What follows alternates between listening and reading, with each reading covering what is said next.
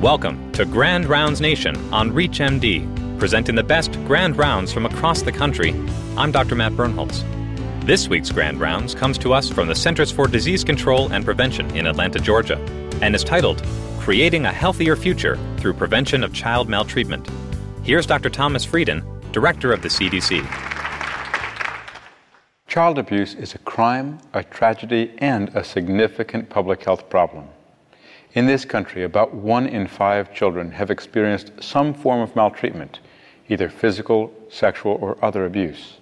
Child maltreatment results in more than 1,700 deaths each year, but the negative health effects of child maltreatment reach well beyond these fatalities.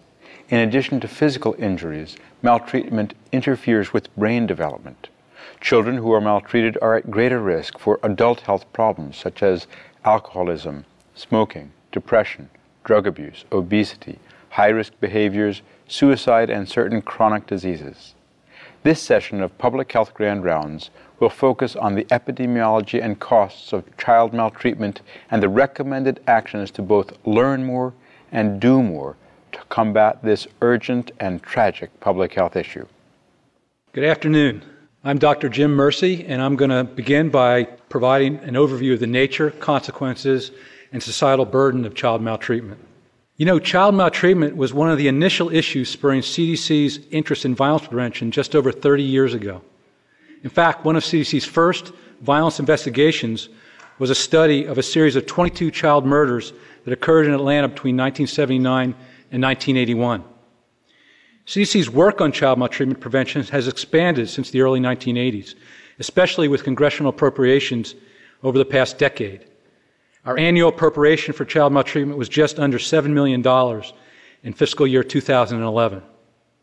But the importance of child maltreatment as a public health problem has become clearer as the full consequences and costs have come to light over these past 3 decades. Let's begin by defining child maltreatment.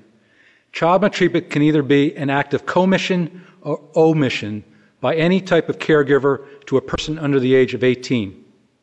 There are 4 types of child maltreatment: physical abuse, such as hitting, kicking, shaking, or burning; sexual abuse that includes behaviors such as rape or fondling; psychological abuse, such as terrorizing or intimidating a child; and neglect, which is the failure to meet a child's basic needs for things like nutrition, shelter, and medical care.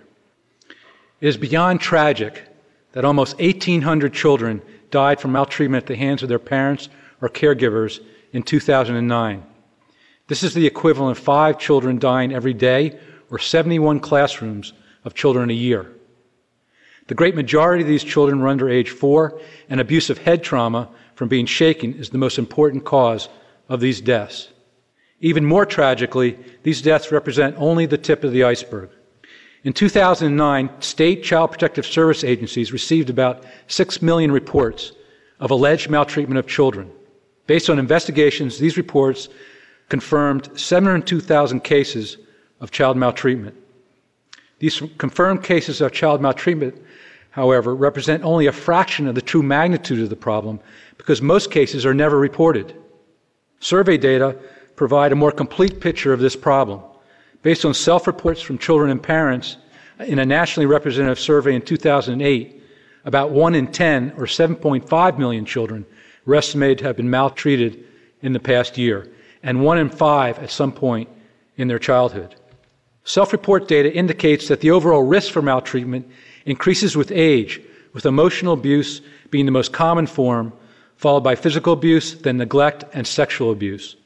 Very young children, however, are at greatest risk of most severe injuries and death from maltreatment.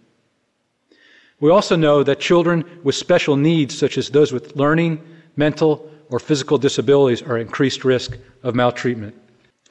Child Protective Service data is the primary source of data for monitoring child maltreatment in the U.S. While this data source is very valuable for monitoring the activities of the child welfare system, it is well recognized that it underestimates the magnitude of child maltreatment and distorts its epidemiology. For example, Child Protective Survey data suggests that young children are at greatest risk of child maltreatment, but self-report data indicates that risk is greatest among adolescents. New methods are needed that are less affected by the likelihood of cases coming to the attention of authorities. Surveys of children and parents is one very promising method, as well as making better use of hospital discharge and emergency department data. Those who maltreat children, that is, perpetrators, are influenced by a variety of individual, family, and community characteristics, largely related to social and economic disadvantage. Individual characteristics associated with perpetration include factors that may impair judgment, place caregivers under stress, or those associated with limited parenting knowledge and skills. Family factors include those that produce stress or isolation from support. Community factors are generally features of neighborhoods that undermine safety, stability, support, and even trust. Child maltreatment influences health across the lifespan. Maltreatment and other adverse exposures contribute to social and emotional and cognitive impairments that in turn may lead to health risk behaviors and then disease, injury, and disability. These series of consequences suggest that maltreatment early in life may trigger a sequence of events leading to premature mortality. The health consequences of child maltreatment are broad and varied, ranging from risk behaviors such as smoking to leading causes of death such as heart disease. The evidence of these associations is based on a huge literature that spans decades. The bottom line is that while the contribution of child maltreatment to any one of these health conditions may be relatively small, the cumulative impact of child maltreatment on health across these varied outcomes may be huge. The most prominent study documenting the relationship between child maltreatment and other early adverse exposures to health is the Adverse Childhood Experiences Study. This study was conducted by CDC and Kaiser Permanente in San Diego and began in the mid-1990s. This is a study of over 17,000 participants in which adult members of this HMO self-report their adverse childhood experiences and health status. Adverse experiences include physical, sexual, and emotional abuse, as well as risk factors for maltreatment such as substance abuse and mental illness. In this study, an ACE score is created by summing the number of exposures to different types of adverse experiences that occurred to a respondent as a child. Here is an example of the relationship between the ACE score and mental health, in this case, lifetime depression. What we see is a graded relationship between the odds of experiencing depression and the number of adverse experiences. Those respondents who experienced 5 or more ACEs were at 5 times the risk of suffering from depression as those who had no ACEs. This association is especially important given that 9% of the adult population is estimated to be currently depressed. It's not just mental health that is affected, but also physical health. The odds of experiencing cardiovascular disease increases with the number of adverse experiences as well, even after adjusting for traditional risk factors. These trends also appear for diabetes, hypertension, obesity, and cancer. Even risks for infectious disease, in this case HIV, are affected by child maltreatment. Again, what we see is a consistent graded relationship, with increasing number of adverse experiences being associated with the greater odds of IV drug use, sexual promiscuity, and having an STD. What mechanism could explain this relationship between child maltreatment and such a broad range of health outcomes? An ever-expanding scientific literature shows that the architecture of the brain is actually changed by the impact of excessive and repeated stress. This stress causes the release of chemicals that impair normal cell growth and alter basic structures in the brain, making child maltreatment victims more vulnerable to health problems across the lifespan. CDC has recently estimated the economic toll of child maltreatment. The total lifetime economic burden resulting from new cases of fatal and non-fatal child maltreatment in the U.S. in 2008 is estimated to exceed $121 billion. About 20% of this estimate is attributable to healthcare costs, 69% to productivity losses, and the rest to the cost of child welfare, criminal justice, and special education. This cost estimate is based on confirmed reports of child maltreatment to Child Protective Service agencies. This is our most conservative estimate of the magnitude of child maltreatment. If one uses self-report data on the magnitude of child maltreatment, these costs balloon to over $500 billion. Productivity losses in annual earnings are greater for child maltreatment than for smoking, obesity, and teen pregnancy combined. This isn't surprising given the broad impact of child maltreatment on mental and physical health as well as cognitive development. We face several significant challenges in reducing child maltreatment. For one, the significance of child maltreatment's impact on health is underappreciated. We also lack an ongoing data system for monitoring the full spectrum of child maltreatment. As a society, we have not prioritized primary prevention, but rather have invested primarily in response to the child welfare system. Finally, public health is not well integrated into a coordinated prevention system for child maltreatment. CDC is committed to reducing child maltreatment by moving the field towards evidence-driven prevention strategies in several key ways. First, by raising the visibility of the consequences and costs of child maltreatment. Second, by developing data systems to better track the problem. Third, by helping the field move towards policies and programs that impact the broad environment in which child maltreatment occurs. We need interventions that can be effectively scaled up and can have population impact at a reasonable cost. Finally, we must mobilize the public health system to take leadership on this issue and fully engage in child maltreatment prevention. The following speakers will address many of these priorities, particularly as they relate to prevention policies and public health capacity. Child maltreatment is at once a critical social and public health issue. Anything that undermines the healthy development of children, as does maltreatment, has profound implications for society.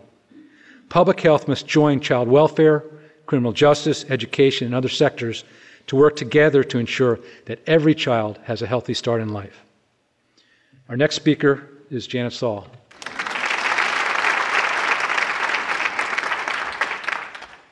Good afternoon.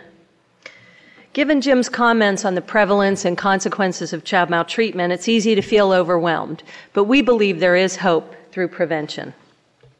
Let's start with what we're currently doing to stop the tragedy of child maltreatment. You just heard from Jim that one of our challenges is that we haven't prioritized prevention. It's not that we're ignoring the problem. There are many organizations whose work revolves around the issue of child maltreatment. But the majority of resources go to responding to child maltreatment after it has already occurred. Clearly, this response is critical. And in the federal arena, other agencies have this mandate. Most of the response efforts are housed in the Administration for Children and Families Office of Child Abuse and Neglect. And several federal agencies also work on child maltreatment prevention, including CDC. We focus our efforts preventing child maltreatment before it occurs. We need a more balanced approach to addressing child maltreatment, an approach where we put at least as much emphasis on prevention as on response. CDC's vision for preventing child maltreatment is to ensure that all children grow up with safe, stable, and nurturing relationships in their lives, or we call them SSNRs for short. We're not just talking about parents when we talk about SSNRs, we're also talking about other caregivers and important adults in a child's life. And we also focus on environments that are conducive to providing SSNRs. Because if a family lives in a chaotic, high-stress environment, it's much more difficult for parents to provide SSNRs. A focus on SSNRs is based on scientific evidence. The literature tells us that healthy development depends on the quality and reliability of children's relationships. Positive interactions build healthy brain architecture, and that also provides a strong foundation for learning, positive behavior, and health. How do we go about building SSNRs and preventing child maltreatment? In child maltreatment prevention, we're actually fortunate to have evidence that some prevention strategies do work, and I'm going to give some examples of those. One general type of strategy is called home visitation, in which trained practitioners, those could be nurses or parent educators, visit parents in their homes to provide information, training, and support on a variety of topics, including child development, child care, and parenting skills. The community guide recommends home visitation for preventing child maltreatment, but it also found that not all home visitation models are equally effective. The Affordable Care Act created the Maternal, Infant, and Early Childhood Home Visitation Program. This program is led by HRSA in collaboration with ACF and other federal agencies, including CDC. Funding is provided to states, territories, and tribes to implement evidence-based home visitation models.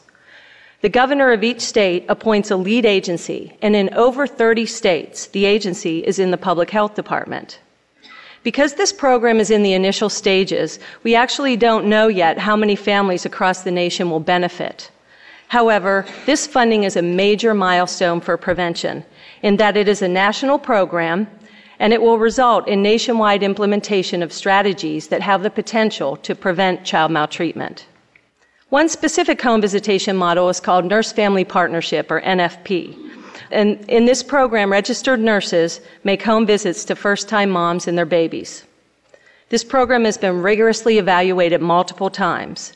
In one study, families exposed to NFP had 46% fewer cases of child maltreatment than families that did not get the program. Importantly, this home visitation model is also cost beneficial, providing around $6 in benefits for every dollar spent. We'll return for more from this session of Grand Rounds Nation after a short break.